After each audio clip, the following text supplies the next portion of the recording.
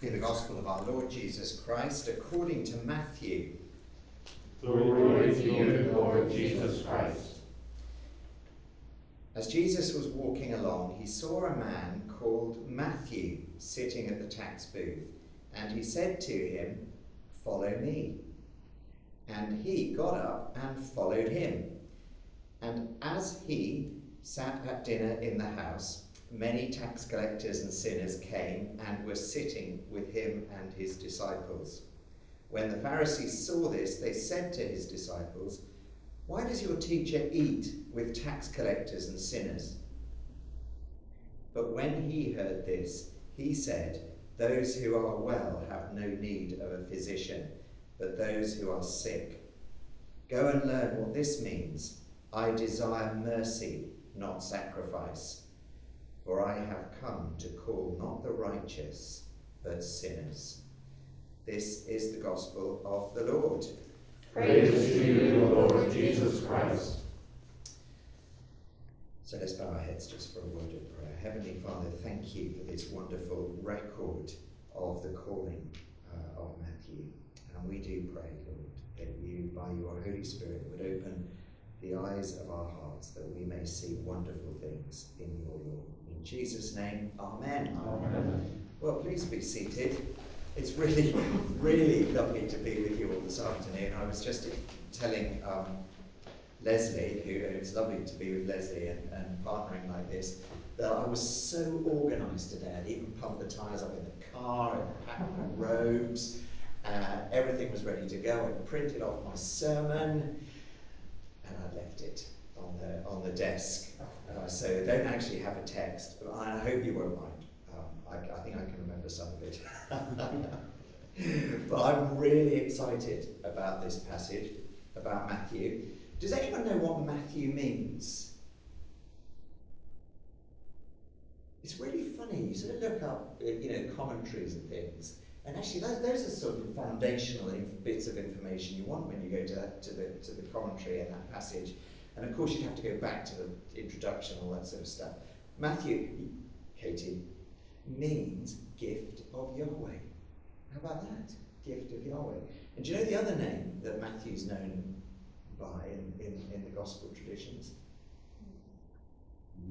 Levi. Yeah. Luke and Mark called Matthew Levi. So there's a little bit of an interesting puzzle. Why he's called Levi in those gospels and Matthew in Matthew's gospel. And does anyone know what Levi means? This is really awful for Katie, because she knows I'm coming for her. It's going to be something like my heart. Well, that may be true. That may well be the case. It was. But this again, I think is fascinating. Levi apparently means united or joined. So you have in this character that the meanings of being a gift of Yahweh and united and joined. And actually, we just step back for a moment and we think about what Jesus was about. One of the things he was about was actually uniting Israel, bringing Israel together, bringing the people of God back together. And this story is a wonderful example of that. Now, it comes but sandwiched between two other quite powerful stories. The story immediately before this one is the story of the healing of the paralytic. This is as Matthew's Gospel tells it to us. And do you remember how that ended? I mean, do you remember? I mean, what was the really good news about the healing of the paralytic? I mean, what's the really exciting thing? Like, what was the really amazing thing about the healing of the paralytic? He had his sins forgiven as well. No, I don't want the theological answer. The amazing thing was he was a paralytic and he was healed.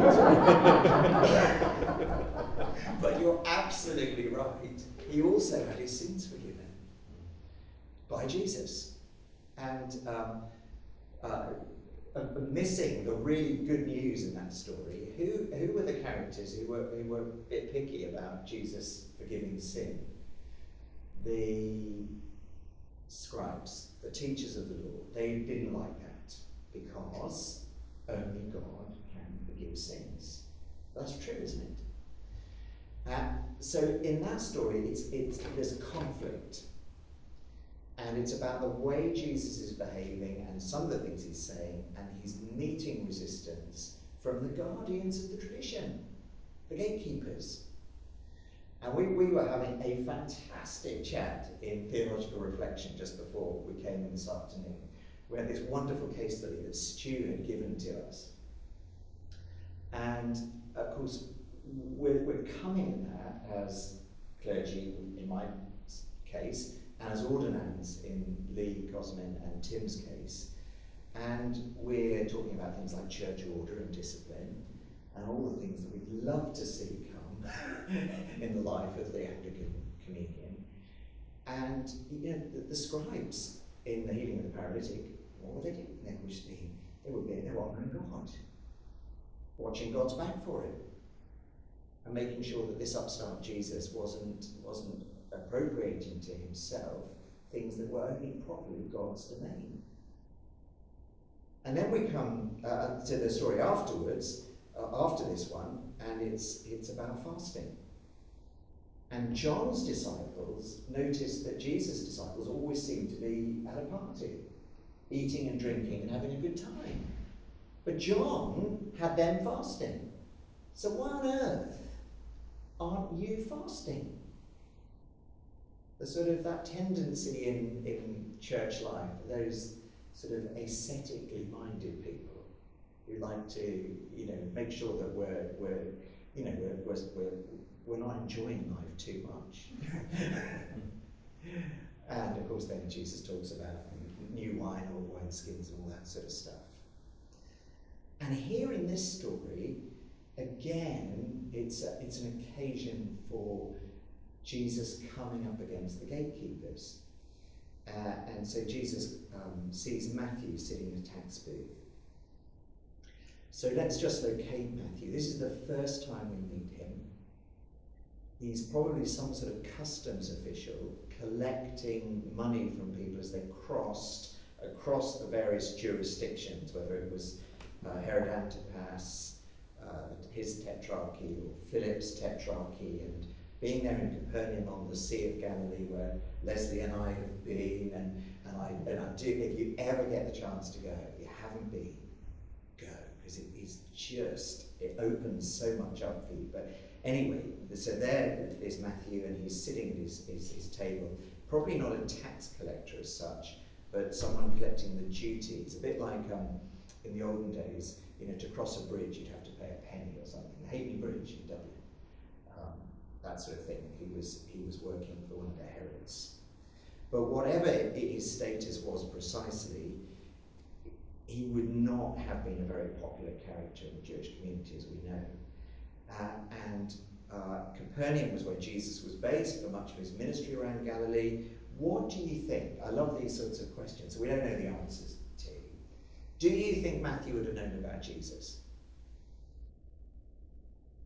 Maurice, what do you think? Would Matthew have heard of Jesus? Would he have known who Jesus was? Possibly. Yeah, possibly. I think it's very likely he would have done. I think Jesus was big news in Capernaum. Do you think Jesus knew Matthew before he called him? Paddy, what do you think? Not necessarily, no. No, not necessarily. If I have to put we're going to find these sort of things. I mean, these are the sorts of questions I can't wait to ask when you're in glory. Lord, how did you know to call Matthew? Those are the sorts of questions. I suspect Jesus had had his eye on him for a while. Well, I'm only speculating, but I love those sorts of Ignatian spirituality sort of speculations. I think he probably did. So anyway, he calls him. And of course the Gospels they're written so succinctly. They distill the narrative down, don't they, to the bare bones. And even when they've done that, there's still so much in it. But the next scene is, so you have the call, Matthew getting up from his box, from his stall, and one of the things I've done is I've Googled art representations of the calling of Matthew. And I discovered that Caravaggio has done an amazing painting of the calling of Matthew. In fact, this is amazing, but he did 3 studies of Matthew. And they're in a church in Rome. I can't remember the name of it because I haven't got my text. And the way it was written, the Wikipedia article says, it was one of the moments that marked the beginning of the Western art tradition. That is beautiful. I mean, but the paintings are painted in the style of Caravaggio's time. So Matthew's wearing whatever it was, 15th, 16th century Italian attire. And they're all sort of seated around, and the light is just it's very dramatic. So there he's got up, but the next moment is they're round the table having a meal together with many tax collectors and sinners. Now just put yourself in the shoes of the Pharisees. Just begin to inhabit what's going through their minds. They, the Pharisees, are desperate to see the redemption of Israel. They're desperate to see God intervening dramatically into their history, removing all the pagan Gentiles, the oppressive Romans, and restoring Israel. And they firmly believe that that's going to happen if they can purify the people, get everyone ready, and everyone behaving appropriately so God is able to come. And so they're going around making sure everyone's doing the right thing, just in case God is going to intervene. And Jesus seems to be going around and unpicking all their good work. Now imagine you've got a parish, and you've been doing a long series, and this happens in some churches. They do a series on Exodus, and it lasts a year. I was speaking to a North American friend who's in a big Baptist church over there. He's been at week 33 of a sermon series on Exodus, meticulously training and discipling his congregation. Imagine if someone had come in and started setting up something else. And so actually it's not all about Exodus at the moment, it's all about 1 Samuel. or just think, you've really put your neck on the line as the rector in the parish, and you've stood up for a particular ethical principle. And someone comes along and says, rector, that's not really what God's interested in. You might feel frustrated, you might begin to feel very angry and disappointed. You'd feel that God's honour was being in some way impugned, and you were just trying to be a faithful pastor. So actually, don't completely reject the poor Pharisees. The Pharisees, if the scribes were concerned about doctrine and the niceties of theology, the Pharisees were primarily concerned with practical behaviour, day-to-day behaviour. And certainly, if you wanted to be within the regulations of purity and tithing and all that sort of thing, you would not fraternise with Pharisees and tax collectors because they're impure. So you taint yourself. It's a bit like unyoking yourselves from unbelievers. It's very complicated, this, because in some circumstances it's quite right to unyoke yourself from unbelievers, but in other contexts it's not necessarily right to. And these are some of the pragmatic challenges that we in the church face. And the Pharisees want to know, on what basis does Jesus allow his disciples and encourage them to eat with sinners and tax collectors? Now, as you know, it's familiar ground. To sit down around a table with people is actually a very intimate thing to do. And you're expressing at some level solidarity with those people. And that's what was really bugging the Pharisees. I like to tell this story against myself. So one of my frustrations over the last little while, COVID and everything, and people starting to come back to church, I've discovered lots of people aren't coming back to church. That's really annoying as a clergy person, as a rector, as a pastor.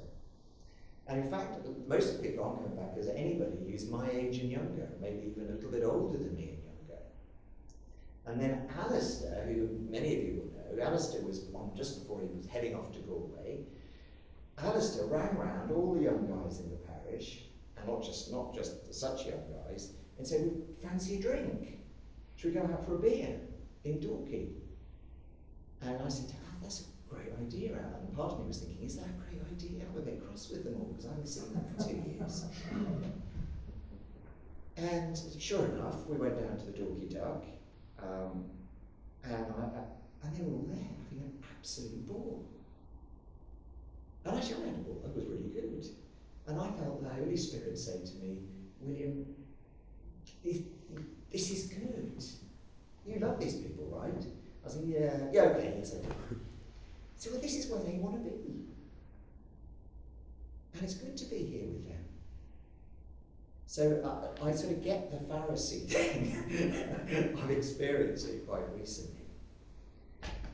And then, of course, it gives Jesus this opportunity to say that actually the sick don't need a doctor, but the unwell. The sick need a doctor, not the well. And then he quotes Hosea 6, I desire mercy, not sacrifice. And as a good rabbi, he says to the Pharisees, just go, listen, boys, go and think about that verse in Hosea. I desire mercy, not sacrifice. And the word mercy that we have here has to do really with what's often translated as steadfast love. I desire steadfast love, not literally sacrifice, but external religious ritual. We could read that for I have come to call not the righteous, but sinners. Now we're honouring Matthew today, and we don't have to answer the question whether actually it was this Matthew who wrote Matthew's Gospel, although I'm very happy to believe it was. But we've been journeying through on Sundays recently, the letter of James. This is where I just want to spend a moment or two talking about the connection between Matthew and James, because both particularly have a ministry to the Jewish believers in Jesus. And this is eisegetical at the very best. But I wonder whether Matthew and James were quite good buddies. Because James, the primary sources for James, the letter of James, are the Sermon on the Mount and the Book of Proverbs. And what you have in those traditions is a really down-to-earth, concrete expression of what the kingdom of God looks like. It's really basic wisdom that actually what it does, and what the Sermon on the Mount does, it gets under the sort of skin of Torah and the law and all the regulations, which are all good and perfect in themselves. And what Jesus does, he does this amazing thing where he excavates the human heart and reveals what's really there and does deep, deep surgery on human being. I've had a very painful, enjoyable but painful time going through the letter of James. We've gone through the themes of not showing partiality to the wealthy. We've gone through the taming of the tongue that is used to bless God in one moment and then to curse the neighbour in the next. And it exposes not only our hypocrisy, which is painful, and this is what Jesus is doing so often with the religious leaders, the gatekeepers, exposing the hypocrisy. They're more interested in the sacrifice, the sort of external aspects of religion, rather than what the heart of it is all about. God's love and his mission, Lee, to people. So it's hypocritical, and we feel our own hypocrisy exposed, like me struggling with all the guys pitching up for Alistair's invite to the pub. But it's more than that, because actually Jesus then also exposes, far from it being Jesus as the blasphemer, they're the blasphemers. Because they have disregarded the poor in their midst who are made in the image of God. So in their carelessness of human beings, or for human beings, they are actually exposed as being the ones who are the blasphemers. Now, I've experienced all these, and the third thing is, and this comes in the gospel tradition too, and in Matthew's gospel too, but that behaviour ultimately, hypocrisy, the blasphemy, ultimately has its origin, and James is very clear on this, in the demonic. It ultimately comes from the devil. And that is kind of, you begin to feel your heart exposed to the complexity we as human beings have. We bring those complexities into the role as pastor. It's the impossible job, isn't it? Absolutely impossible. So the final thing I'm going to leave you with is another Matthean concept. Well, it's Jesus' concept, but we hear it recorded by Matthew. And it's loved and picked up very significantly by James. One word, and it comes in the Sermon on the Mount, and it is the word perfect, teleos. Jesus says in the Sermon on the Mount, "Be perfect, therefore, as your Father in heaven is perfect." Now, I've always sort of thought that verse is Jesus off on some sort of aberration where he doesn't really connect with who we really are. But the project is to become and to be perfect. And the word perfect has to do with wholeness and integration. Levi, united, joined. It's to do with not compartmentalizing who we are as people, but being totally of the Lord and being like God. Perfect. That word in the letter of James appears 7 times. Isn't that beautiful? And actually, for me, it's been a hermeneutical key, not only to understand the letter of James, who was greatly inspired by this tradition in Matthew's Gospel, but I think for Matthew too, in that calling, the process of being made whole, being made perfect, began for Matthew. Because in that moment, like Zacchaeus, he experiences grace and he experiences God's love for him. No wonder it completely transformed his life and turned him around. Amen.